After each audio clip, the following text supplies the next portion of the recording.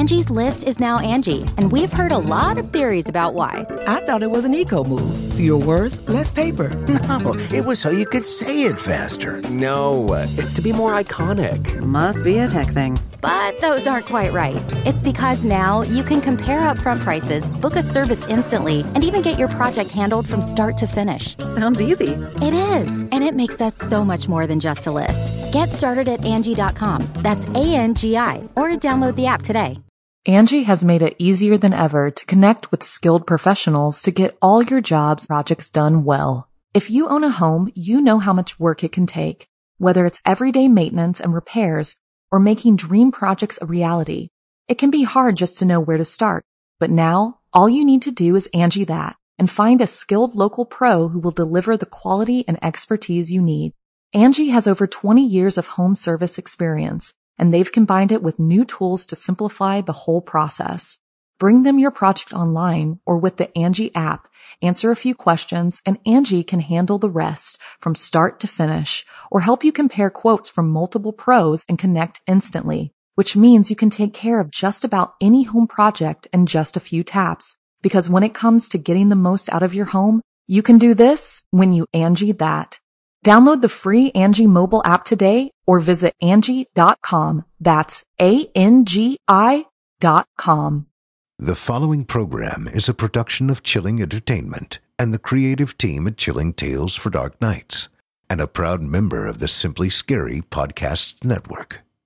Visit simplyscarypodcast.com to learn more about this and our other weekly storytelling programs, and become a patron today to show your support and get instant access to our extensive archive of downloadable ad-free tales of terror. Thank you for listening, and enjoy the show.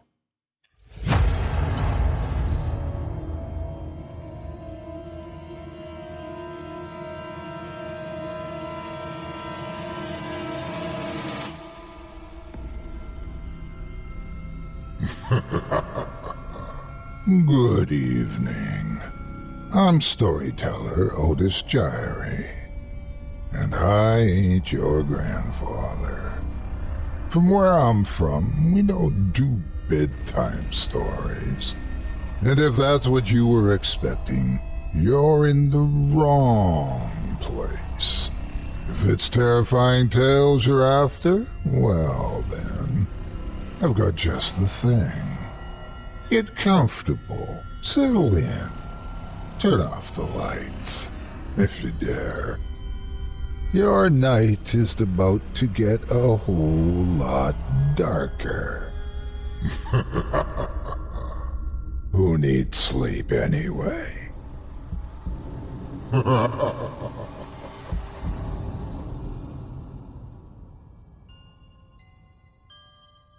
Good evening. You're listening to Scary Stories Told in the Dark.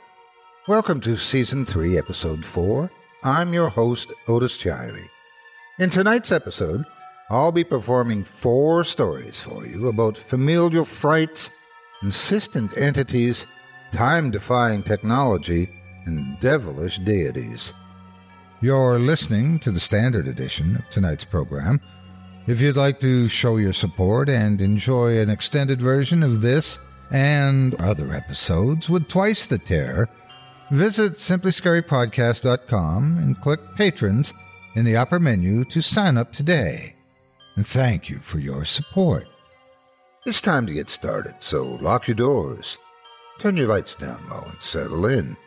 The show is about to begin.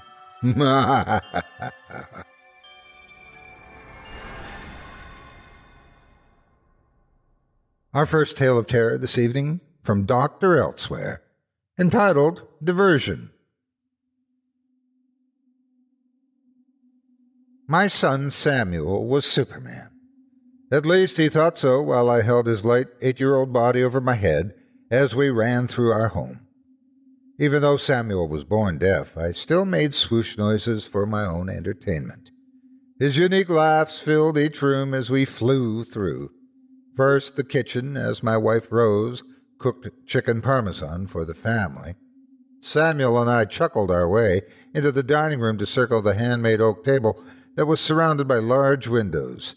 As we swooshed into the living room, we found my daughter Allie, who acquiesced in swooshing beside us before drifting off into iPhone land again.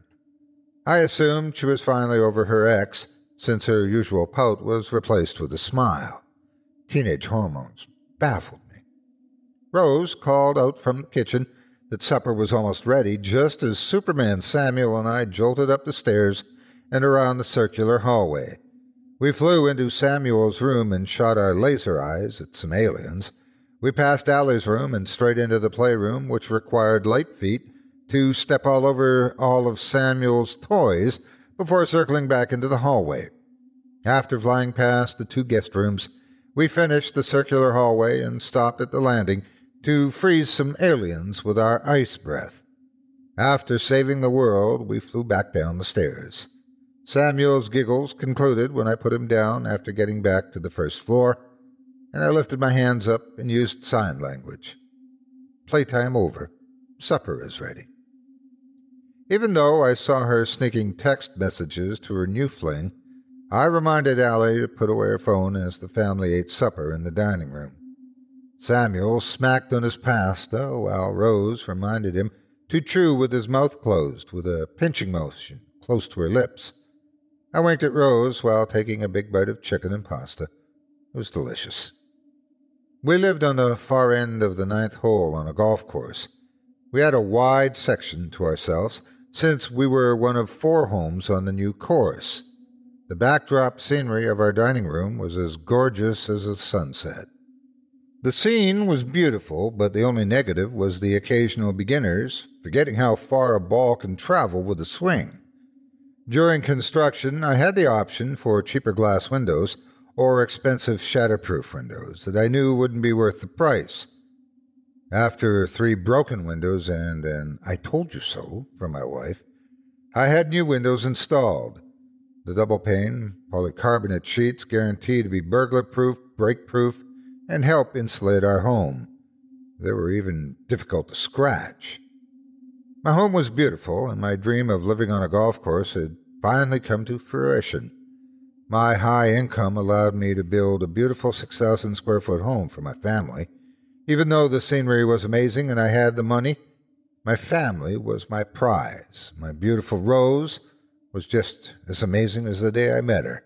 Allie came next and brought a joy into my heart I didn't know was possible. And next was Samuel, a challenging process that started with assumed learning disabilities, then the realization of physical disabilities, and finally a diagnosis of anacusis.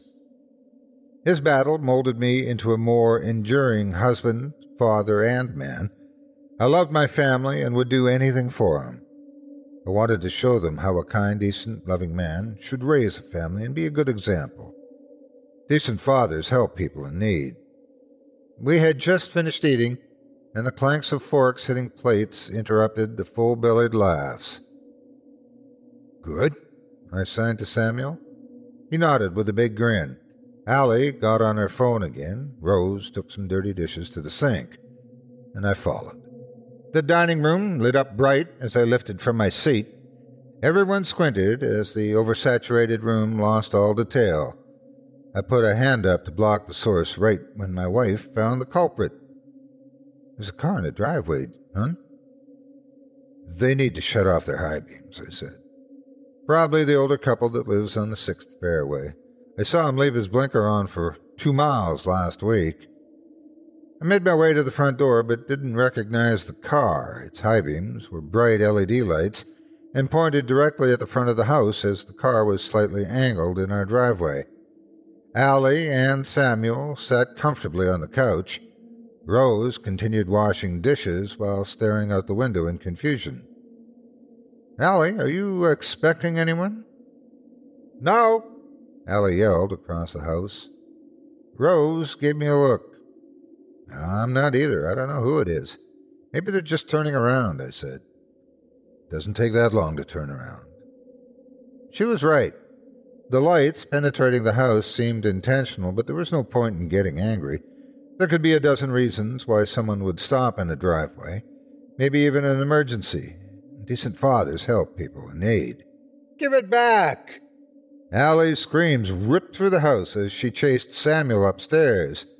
With Allie's phone in hand, thieving Samuel scurried up the stairs with Allie and Rose close behind. "Samuel, stop bugging your sister," Rose yelled, not for Samuel to hear, but so Allie knew her mother was on her side. I smirked, knowing they may chase him all night, but quickly turned my attention back to the odd scene unfolding outside. My family's steps thudded up the stairs and around the second floor while I kept peering out at our unknown guest. I recognized the brand as Nissan, but could tell by the low body clearance the vehicle had been tuned for racing. Curiosity overcame my reluctance, and soon I found myself outside. I cautiously approached the vehicle, but grew nervous when I saw the tinted windows. With the sun gone, I had zero visibility of the passenger or passengers. I approached the driver's door and tapped on the glass, fully expecting a gun to emerge. Instead, there was nothing. The low hum of the coffee can-sized exhaust pipe revealed the running engine, so I knocked harder. Still no answer. "Hey!" I announced. "What's the problem?" I slammed the underside of my fist on the window loudly. Annoyed, I pulled the door open to see who was being a stubborn asshole. To my dismay, there was no one in the car. The keys were still in the ignition, the lights were switched to bright, and the radio LEDs cast the driverless interior into a blue haze. Not sure what to do, I looked around in the cup holder and door side panels for any identifying clues, but came up empty.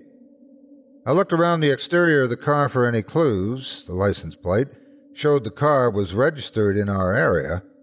The car had a few scratches and dents, but nothing that would be considered damage from a wreck. I glanced down the driveway, then made my way up to the front yard, then finally to the car, trying to find anything that would make sense of the situation. I heard a faint click that brought my attention back to my home. The only person I saw was Samuel in the second-story window, being scolded by my wife, with Allie happily grinning behind her. I started walking back inside to call the police. Something about the situation unsettled my nerves. At that point, I didn't care about being a decent man, I just wanted to follow my gut. My gut should have spoken up sooner. I almost slammed my face into the front door when it didn't open. I tried twisting the knob several more times, wondering how the hell I locked myself outside. I reached into my pockets, but remembered I didn't carry my phone or keys with me. I put my hand into a fist to knock loud enough for Rose to hear, but stopped when I heard a faint tapping. Through the kitchen window stood a demon, holding a knife. It was staring at me. Its head was slightly cocked to one side. It took me a few seconds to notice it wasn't a real face, but a terrifying paintball mask being worn by an intruder inside my home. Judging by the intruder's height and body type, it was a male. He tapped on the window again with a knife, making sure to get my full attention. He cocked his head to the other side, tilted the knife back and forth to catch the moonlight, then disappeared into the darkness of my living room. My God, my family! My first instinct was to kick the door down or bust a window. I wanted to get to my Rose, Allie, and Samuel as quickly as possible, but I stopped myself. My locks were too strong for a kick from me, and the windows were shatterproof. My only available actions would cause noise and bring my family's attention to downstairs, closer to the living room, closer to the knife-wielding intruder who locked me out of my own damn house. What was I to do? I had no phone, no keys. My home was locked tight. My nearest neighbors could call police, but my quarter-mile run would leave my family helpless and unaware. I thought about shouting, but that would identify what room my family was in. I had no answers. I felt helpless. Until I saw Samuel, oblivious to the situation, gleefully wave to me from the second-story window. "Get Mom now," I signed. "Why?" Samuel signed back. "Get Mom now." My look of terror must have been obvious. He disappeared briefly before Rose came to the window. "Intruder inside. I'm locked out. You and the children escape through the window now." I quickly signed to my wife. Her smile faded when she realized I was serious. "Do not speak. Keep kids quiet. Climb out now. I continued. She lifted the window up and fidgeted with the corner mechanism. I saw her wave Allie and Samuel closer, even though I couldn't see them from my position. Rose positioned herself to gain leverage, but I could tell by her constant glances away from the window she was scared of being found. She proceeded to maneuver the locking mechanism around by pushing and pulling until her unsuccessful attempts reminded me of something. I forgot to take the childproofing locks off the window in Samuel's room. What was supposed to be a temporary safety measure was keeping my family from safety. I watched my wife struggle to find a way to open the window as I panicked outside, unable to help her. A few turns of a screwdriver would remove the locks, but the nearest screwdriver would be downstairs. Frustration had built up with Rose, and the tears started dropping down her cheeks. The combination of remaining silent and using force was a battle she was losing. Samuel and Allie got closer to her as they began understanding the weight of the situation. I dashed back to the kitchen window but saw nothing. I ran across the front porch to sneak a look through our large dining room windows. From that position, I saw the intruder calmly walk out of our master bedroom. His calm demeanor left a stain on what I prayed was the reason for his intrusion. A simple burglar who stole a few pieces of jewelry, then left. Nothing more than a quick robbery to make a few bucks. Plenty of open jewelry was in the room. He just left, so I focused on what he was stealing. My heart sank when I saw he wasn't stealing anything. He passed my wallet on the nightstand, yet left it alone. This man was not after valuables, he was after souls. As a grim reminder, the moonlight caught the metal blade one last time before its carrier disappeared toward the stairs. Possible solutions flooded my mind, but each one was met with giving away my family's position. The maniac had almost reached the stairs when I decided to create a diversion of our own. I ran to a spot in the yard so my wife could see and began singing. Leave lights on in Samuel's room. Close door and lock behind you. Run to playroom, no lights, diversion. Go now. Rose understood and wiped her cheek. Allie and Samuel's face were beside Rose's, as they each pieced together what was making their mother so frantic. By then all three of them had been crying. I couldn't tell if they were being loud, but I hoped to God not. Go now, I signed to all three. They left my sight. My veins funneled acid into my heart. My adrenaline pumped my muscles into potential storms, but it was useless. I had to use wit, not might. I did my best to slow my breathing and tried to come up with a plan if they didn't make it unnoticed to the playroom. What if I heard screaming? What if I heard my family begging for my help? What would I do? What could I do? As terror fueled my legs, I ran to the adjacent side with the playroom windows and discovered Rose wide-eyed and waiting for new instructions. Thank God they made it. She covered her mouth to keep from crying loudly when she spotted me. Now what? She signed. Plan worked. Sneak downstairs, fast and quiet. Now. I motioned to her before she disappeared into the darkness. I snuck to my previous position just as the intruder busted through Samuel's bedroom door. The intruder paced around the empty room, checking hiding spots. I couldn't see every spot he checked, but since the light was on, I could see it was buying us time. My plan to illuminate one room worked as it was drawing the intruder's attention. The paintball mask covered his entire head. In the window, he appeared as a demon searching for my family. I knew I had to get them out soon. I crept to the back of the house and peered into the far side living room window.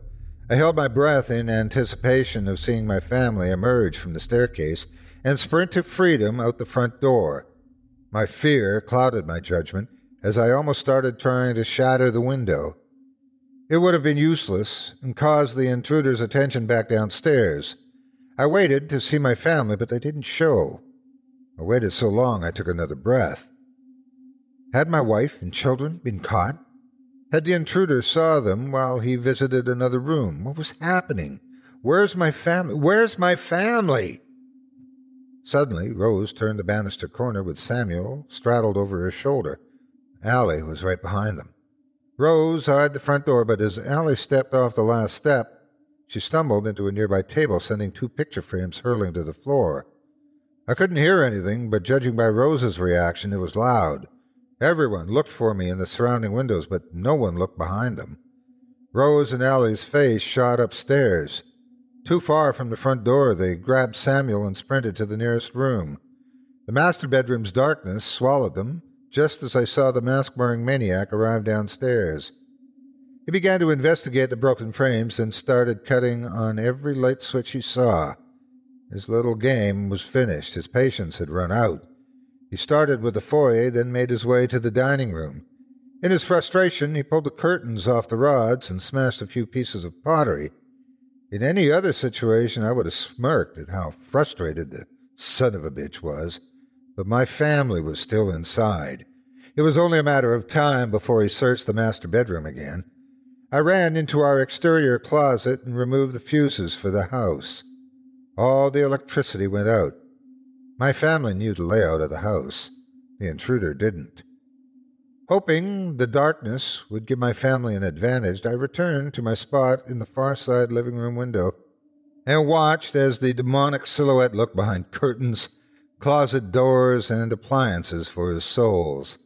He punched on walls. He cut into furniture. He flung the television into a wall. He was getting angry. On his way to the pantry, his knife shined brightly for some reason. Why could I still see him so vividly? What light is catching the blade? The moon was barely out tonight. The intruder's car. Although I shut our house electricity off, the high beams from the intruder's car still cast light into the front of our home. I sprinted around to the front yard, threw open the driver door, and flipped the lights off. Complete darkness followed. The exhaust hummed. The humming reminded me of when Samuel was very young. He hummed constantly. Our objections and demands for him to stop were ignored.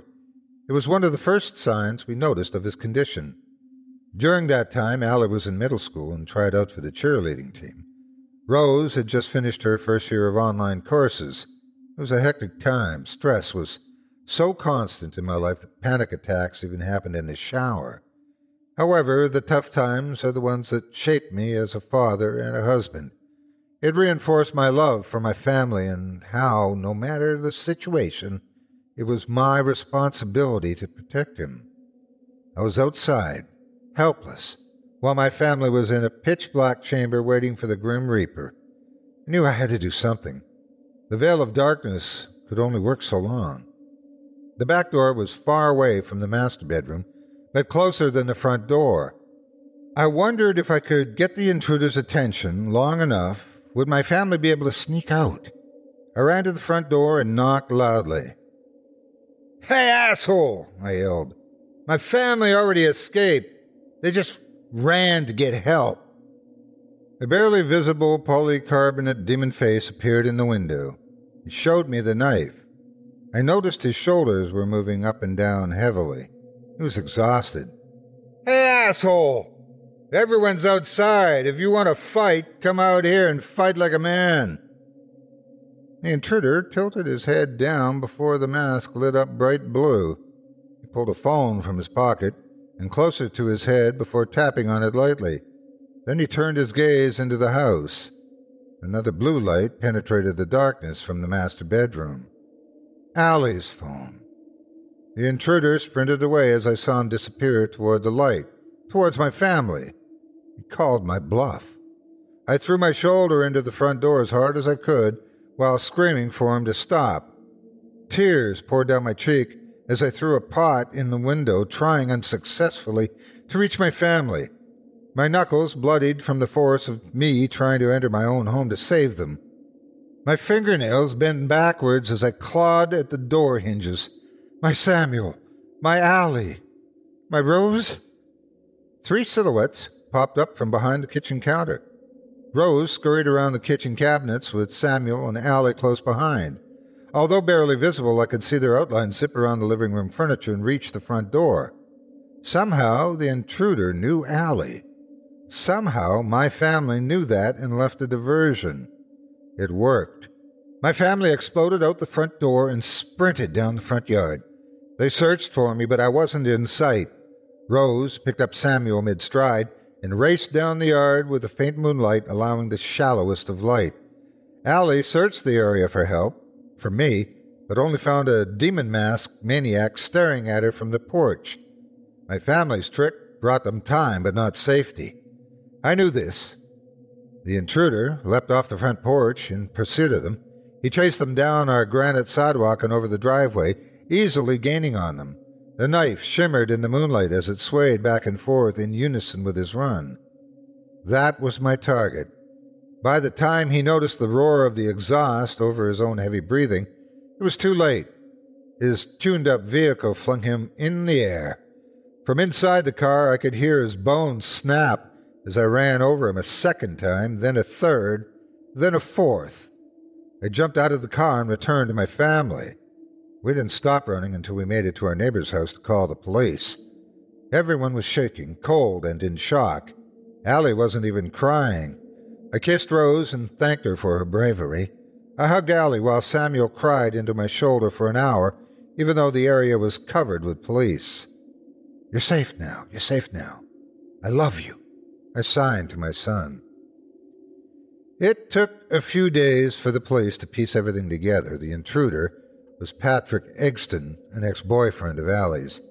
He'd been threatening suicide for over 3 months after their breakup, but she refused to tell anyone, thinking he would move on. Instead of moving on, he changed his plans. When Allie got her phone back from Samuel that night, she had a message from Patrick saying, "I'm here. What happens next is your fault." During the incident, Allie explained to Rose the intruder was her ex-boyfriend. After hearing him destroy the house in frustration, they expected him to call Allie's phone, so they increased her phone volume, left it on the bed, and set up the diversion. Of course, Samuel was terrified because he couldn't hear anything.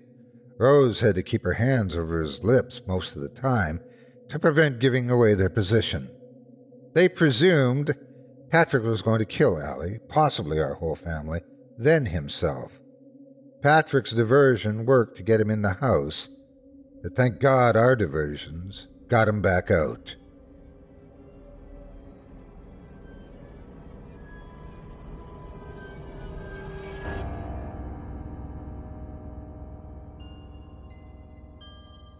You can live out your MasterChef dreams when you find a professional on Angie to tackle your dream kitchen remodel. Connect with skilled professionals to get all your home projects done well. Inside to outside, repairs to renovations. Get started on the Angie app or visit Angie.com today. You can do this when you Angie that. The Angie's List you know and trust is now Angie, and we're so much more than just a list. We still connect you with top local pros and show you ratings and reviews, but now we also let you compare upfront prices on hundreds of projects and book a service instantly.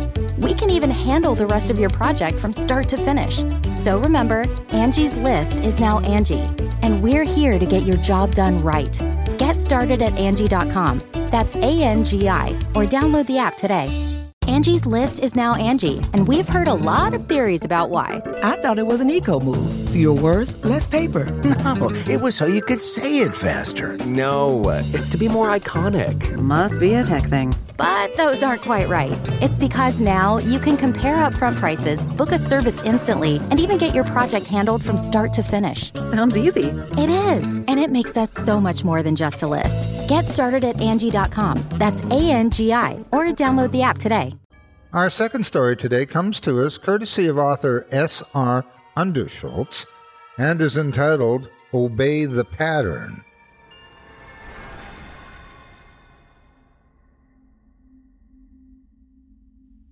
I'm writing this while I still have control of my body. There needs to be a record of what's happening to me, so if it happens to you, at least you'll know you're not alone. I can't explain what's going on. I can't offer any answers. But I can give you this warning. Obey the pattern. If it comes, whatever the pattern tells you, do it, or you'll end up like me. It began one morning. My eyes opened to the sound of my alarm. The sun hadn't risen yet. I tried to hit snooze, but my body didn't cooperate.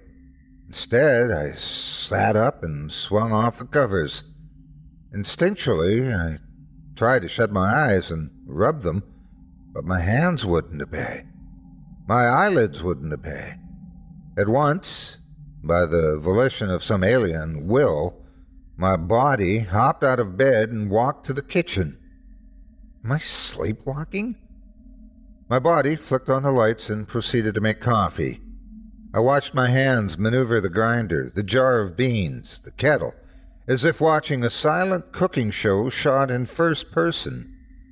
The tumbling crunch of the grinder cut the stillness.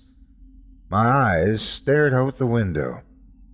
Watching the dark reflection of my face, I thought about lucid dreams, where the dreamer becomes conscious of the dream, and assumed that was happening to me. I caught myself sleepwalking, and for some reason my body kept carrying out involuntary movements as though my consciousness didn't matter. It breathes for me, beats my heart to pump blood around for me. All kinds of complicated cellular transactions go on without any input from me. In fact, within me there exists a complete biological economy running smooth as clockwork. So why should it be so weird for my body to make coffee now and then? But with each passing moment, it became more difficult to convince myself of this. For one, I'd never had a lucid dream before, and as far as I know, I'd never sleepwalked before either. No doubt my son or my ex, both light sleepers, would have mentioned it. Sure, there's a first time for everything, but for a dream, this felt astonishingly real. At the breakfast counter, my body ate a hot bowl of porridge, sipped coffee, and read the morning news on my phone. A spoonful of gray sludge slid into my mouth for my teeth to chew. My tongue dislodged a sticky lump and swallowed. This sensation struck me as too odd, too surreal, and I began to panic. I couldn't scream. Desperate, I attempted to will myself awake, yelling, "Wake up!" in my head, as if trying to force a balloon to pop by filling it with loud thoughts. Ignoring me, my body showered and shaved. As my hand scraped a razor across my face, I searched my eyes for clues. Clues for what, I don't know. Signs of something strange, maybe? A signal this wasn't real. My familiar reflection stared back at me, expressionless and vacant, reminding me of what a plain-looking guy I am. Mr. Normal. No especially unique features of any kind. An office worker haircut, neat, tidy, boring, like the rest of me. Not tall, not short, not handsome, but not ugly. Always in the middle. Middle summed me up. Middle-aged, middle management, middle class. Dressed for work, my body got in the car and drove beneath an overcast sky to the concrete government records building my colleagues and I call the bunker.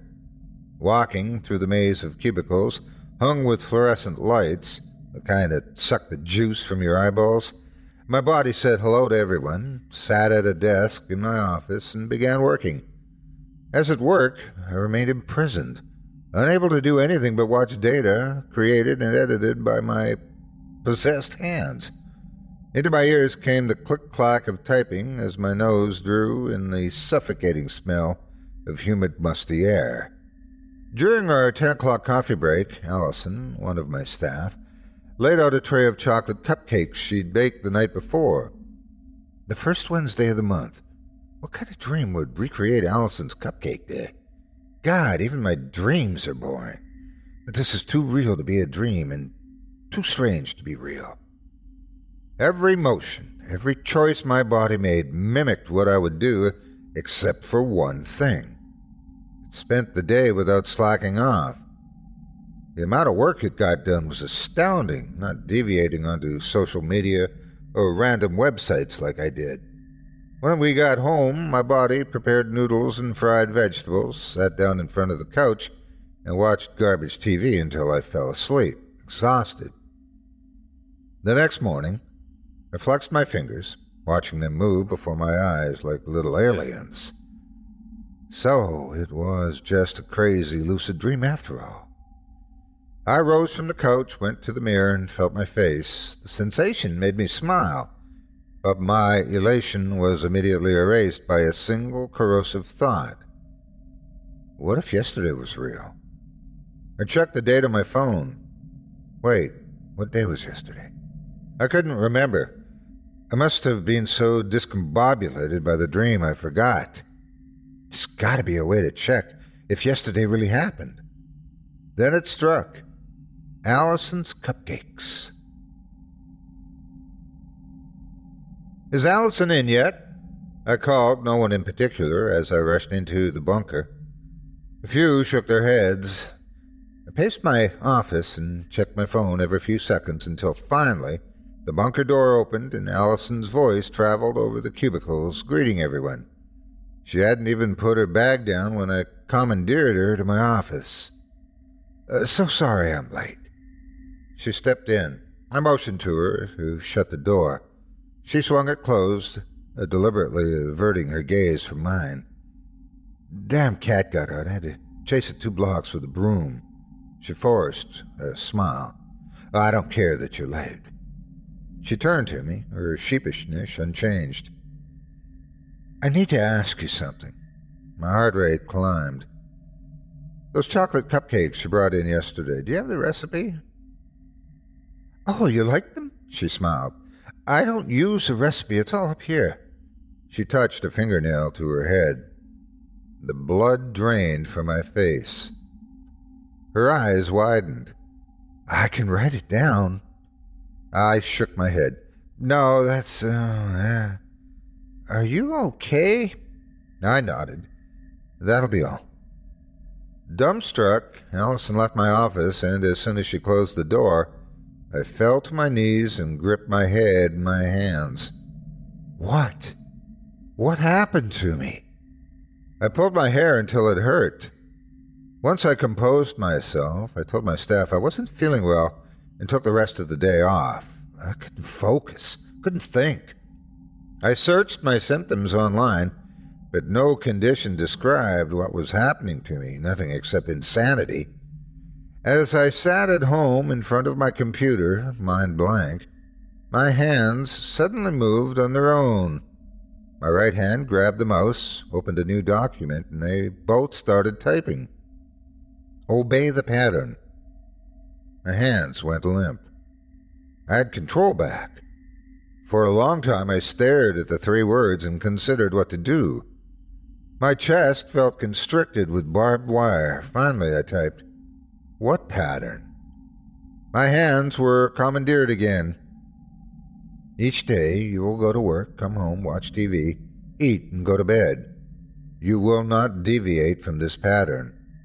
Allowances will be made for grocery shopping, gas, and other necessities for survival, but no more. If you don't obey the pattern, it will take time away from you. How much time? As much as necessary. What do I do on weekends? Sit and watch TV. Periodically go for walks to mountain. Reasonable fitness. Consume necessary sustenance for survival and sleep. Why are you doing this? Because the pattern must be obeyed. Why? The answer would have no meaning for you. All you need to remember are 3 words. Obey the pattern. How long do I have to do this? There is no end. Who are you? I am the pattern. I couldn't type. Power over my hands returned, but I had nothing left to ask. Nothing I could think of. My head felt as if it had just been struck with a hard object. Under my shirt, sweat had coalesced. When I pulled at the collar, a straight line of cold ran down my spine. Waiting in the doctor's office, I cupped my palms over my knees, shut my eyes, and rehearsed various chains of words and sentences. But every one broke reason or twisted logic, inevitably betraying my sanity. The doctor, a gaunt woman with round glasses, entered and we greeted each other. "How can I help you today?" she said, looking not exactly at me. "Okay," I rubbed my legs. This is going to sound weird, I realize, but my mouth contorted and my words turned into mumbles. Tilting her head to the side, the doctor waited. I tried to speak the words, but my mouth didn't cooperate. I'd lost control again. My body coughed a fake cough and then said, "Sorry. I'm actually fine. I'm wasting your time. I have to go." My body got up. "No," I thought. "That wasn't me. Please help me. It's not me." Conjuring willpower from deep inside, I attempted to speak, to shout for help, but the pattern had taken over and decided to leave the room. The doctor asked something, and my buddy shut the door, cutting her off, and we exited the building. Hurried, the pattern took me to work. Why? Why are you doing this? I thought. Casually, it greeted Allison and my other colleagues with a broad smile. "The traffic today," it said, twirling into my office like a jackass. "What the hell do you think you are?" my mind screamed. "Give me my body back right now." Ignoring me, my body carried out the day as normal. Even despite my internal screams, my mental cries, my deluge of derogatory insults and violent threats. At the end of the day, apparently satisfied with its work, it bid goodbye to the remaining staff and went home to repeat the same pattern of healthy eating and TV watching as before. The pattern didn't relinquish control. Another day went by, then another. A toxic thought poisoned my mind. What if it never returns control? If I could have cried, I would have. The days passed, hour after hour, minute after minute, second after second.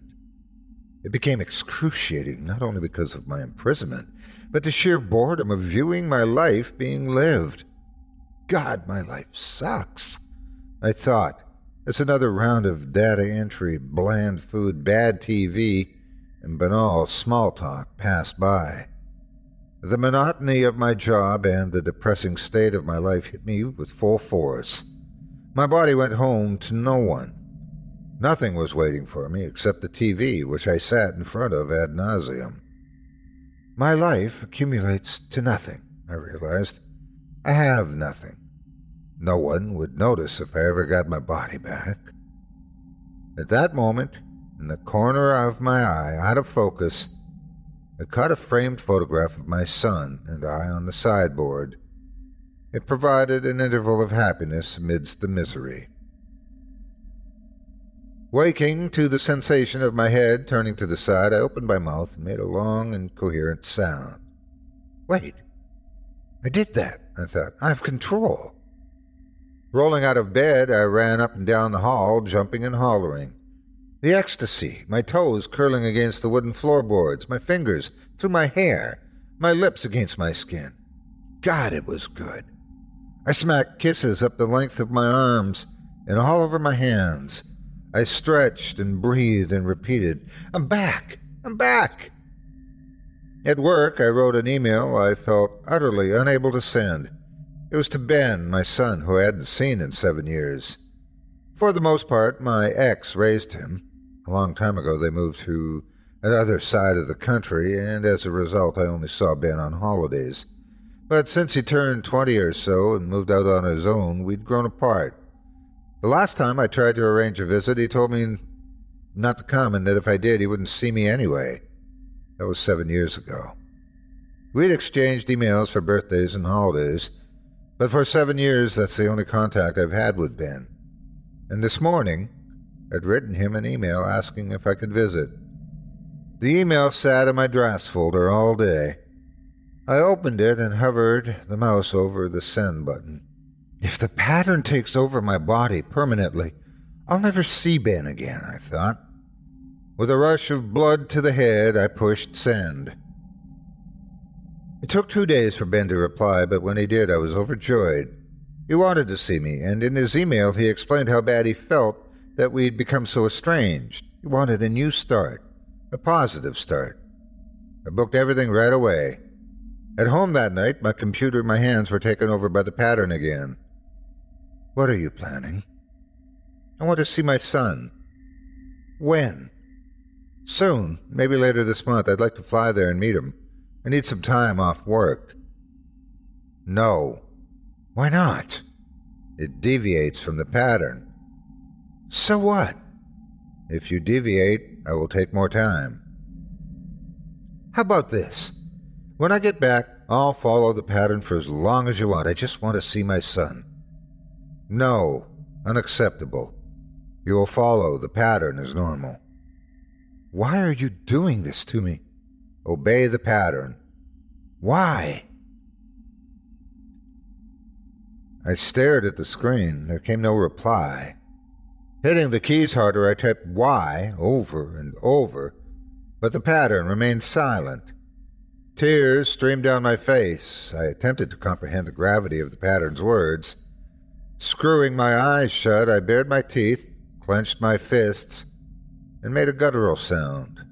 In a flash of rage, I punched the screen. All the preparations were made. At 8:47 p.m., my son would be picking me up from Vancouver Airport. Packed luggage waited in the trunk of my car. It was nearly time to leave work and catch my plane. Even though I booked the cab and packed, the pattern didn't give me any trouble. I still remained full control, and this caused a hopeful bubble of excitement to rise in me. Maybe it felt bad for me and changed its mind, I thought. After all, if it knows I'm happy, I'll obey the pattern. I'll do anything it wants when I get back. Arriving at the airport, I checked my bag, claimed my ticket, and sat near my gate. Nothing's happening. I watched the airport staff get ready to board passengers. Suddenly, they called my section. I approached the entryway. A film of moisture formed in my hands, and they trembled so badly I dropped my ticket. Smiling with an open hand held towards me, a stewardess picked it up and greeted me. She scanned my ticket and handed it back. I think I thanked her, but can't be sure. My mind was a wreck. Let me go. Please let me go. I thought as I walked down the ramp, a thud of passengers following behind. The door to the plane came into view. An airline host smiled as he saw me coming. My heart jackhammered, my mouth twitched. He grabbed my ticket and inspected it. I could have puked. Just down on your left, he said with a guiding gesture. I nodded. Actually, I said, I changed my mind. The host threw me a confused look. For a moment, I didn't grasp what happened. I said something, but it wasn't. My body turned around. No! I screamed, but no words came, only a faint mumble. Leaving the plane, my foot halted mid-step.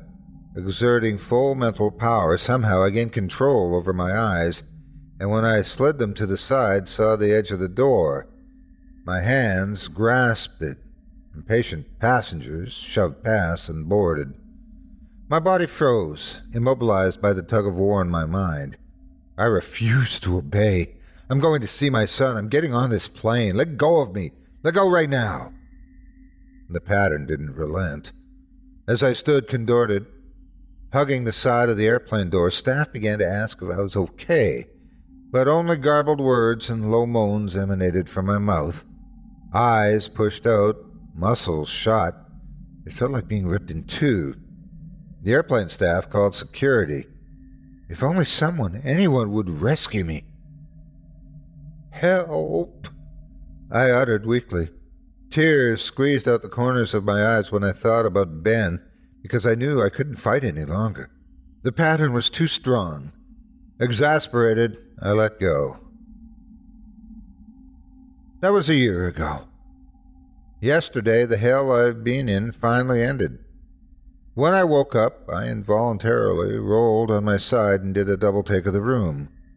Watching my fingers curl into a fist by my own will, I cried. Hugging myself into a ball under the blankets, I ran my hands over my arms, legs, and chest, sobbing and writhing. Shakily, I swung my legs off the bed and touched the floor. On the first step, I fell hard.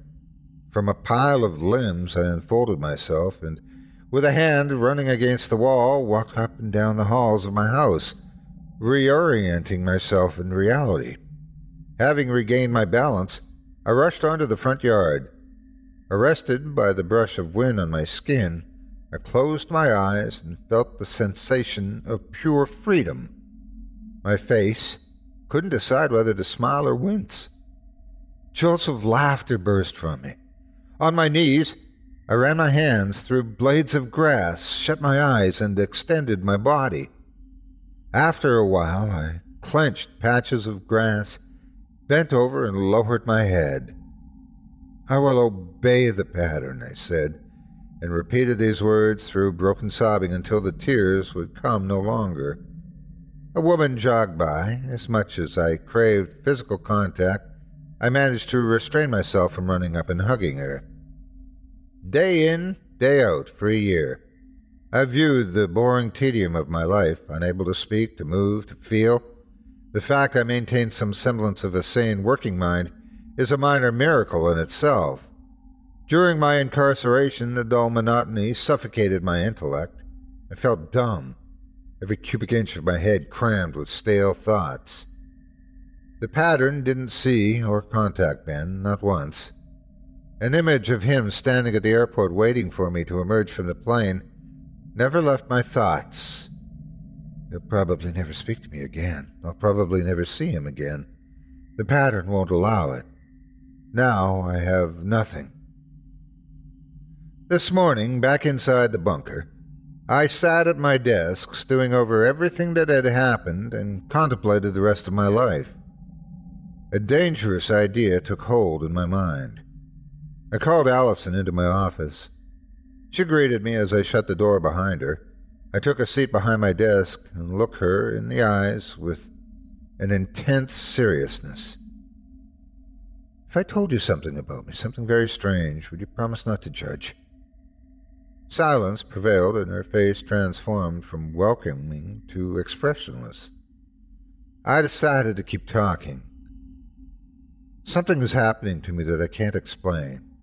I might be killed just for telling you this." A wave of nausea hit. "For the past year, my body has been possessed. Something called the pattern took control of me."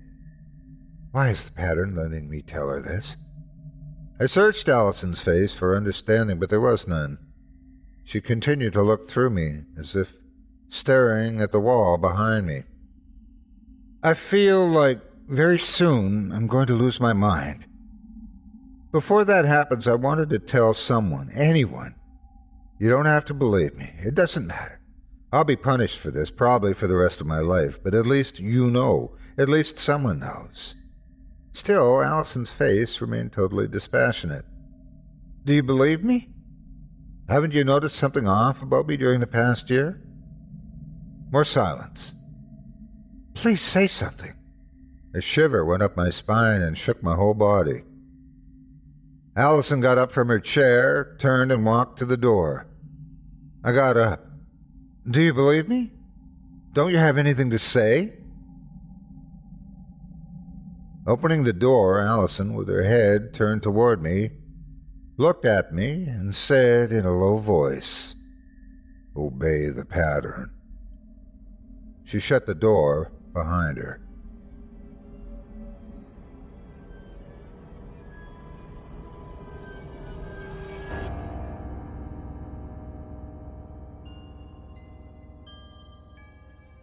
Angie has made it easier than ever to connect with skilled professionals to get all your jobs projects done well. If you own a home, you know how much work it can take, whether it's everyday maintenance and repairs or making dream projects a reality. It can be hard just to know where to start, but now all you need to do is Angie that and find a skilled local pro who will deliver the quality and expertise you need. Angie has over 20 years of home service experience, and they've combined it with new tools to simplify the whole process. Bring them your project online or with the Angie app, answer a few questions, and Angie can handle the rest from start to finish, or help you compare quotes from multiple pros and connect instantly, which means you can take care of just about any home project in just a few taps. Because when it comes to getting the most out of your home, you can do this when you Angie that. Download the free Angie mobile app today or visit Angie.com. That's ANGI.com. Thanks for joining me tonight for Scary Stories Told in the Dark. If you like what you heard and would like to hear a premium extended edition of tonight's episode, which includes 2 more terrifying tales, visit simplyscarypodcast.com today and click the Patrons link in the menu at the top of the screen.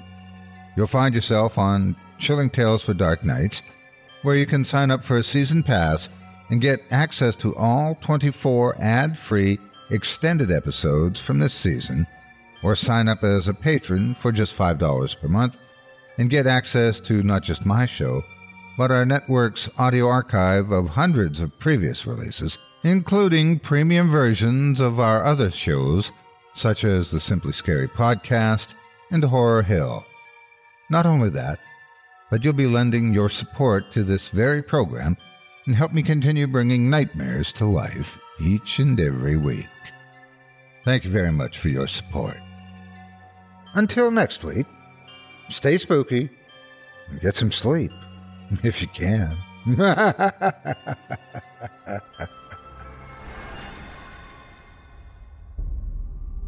Thanks for listening. You've been listening to Scary Stories Told in the Dark, a production of Chilling Entertainment and the creative team at Chilling Tales for Dark Nights, and a proud member of the Simply Scary Podcasts network. Visit simplyscarypodcast.com today to learn more about our network and our other amazing storytelling programs.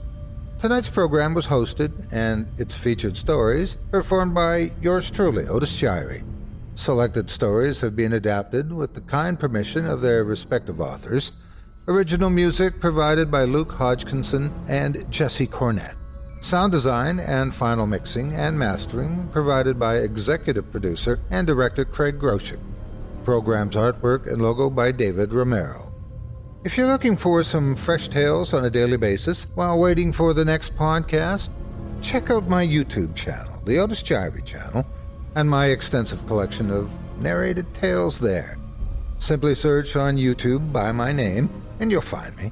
And don't forget to subscribe and press the bell notification icon to get my latest releases. Got a scary tale of your own that you'd like performed? I take submissions. Email it to me today at otis@simplyscarypodcast.com to have your terrifying tome considered for production in a future episode of this show. That's OTIS@simplyscarypodcast.com.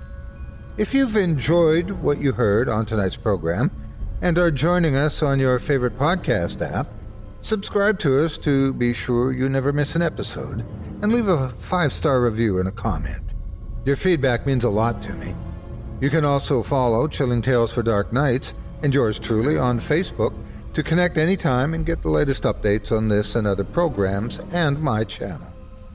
If you're listening on the Chilling Tales for Dark Nights YouTube channel, do us a favor and hit the subscribe button and the bell notification icon for CTFDN as well to get more spooky tales from me and the crew and another episode of this program each and every Wednesday.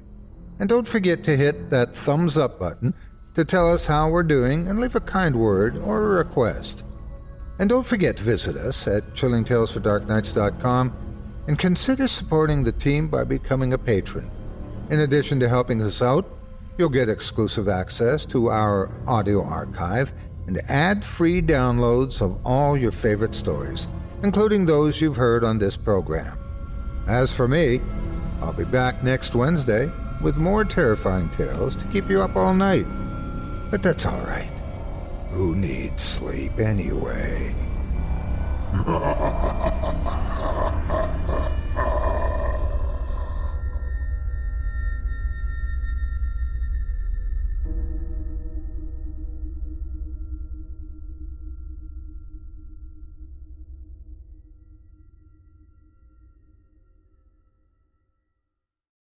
The Angie's List you know and trust is now Angie, and we're so much more than just a list. We still connect you with top local pros and show you ratings and reviews, but now we also let you compare upfront prices on hundreds of projects and book a service instantly. We can even handle the rest of your project from start to finish. So remember, Angie's List is now Angie, and we're here to get your job done right. Get started at Angie.com. That's ANGI, or download the app today.